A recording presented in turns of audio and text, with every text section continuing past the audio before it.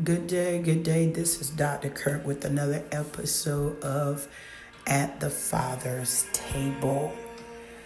You know, I begin to think about what are some things that are at the table when you go before the holidays and you sit with your family, and the particular things that are there that you like.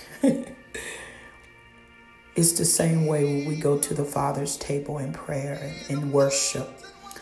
When we go to the Father's table and we look at everyone that is there and everything that is laid out, and then we listen to the voice of the Lord, I begin to think about the presence.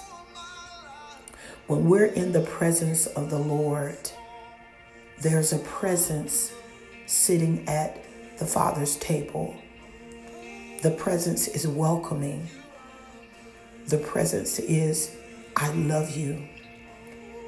I can hear the Lord saying, come hither. I have something that is going to change your life.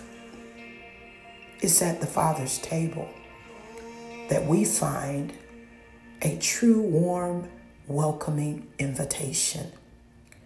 As we let him in, as we let him take over our mind and take over our heart, we find it's at the Father's table that we have everything we need. The presence is so enjoyable.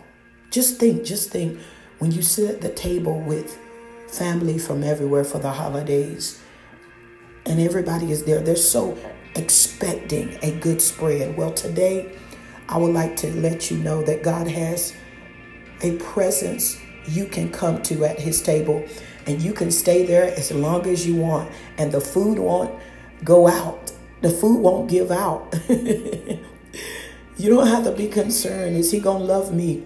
Are they going to accept me? The angels at the table, you will find as well a spread of joy and love and a spread of healing. If you need healing at the table, today the Lord is saying to his sons and daughters, when you come to the table, I'm welcoming you.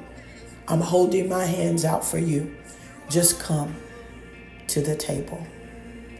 Come to your Father and let him love you.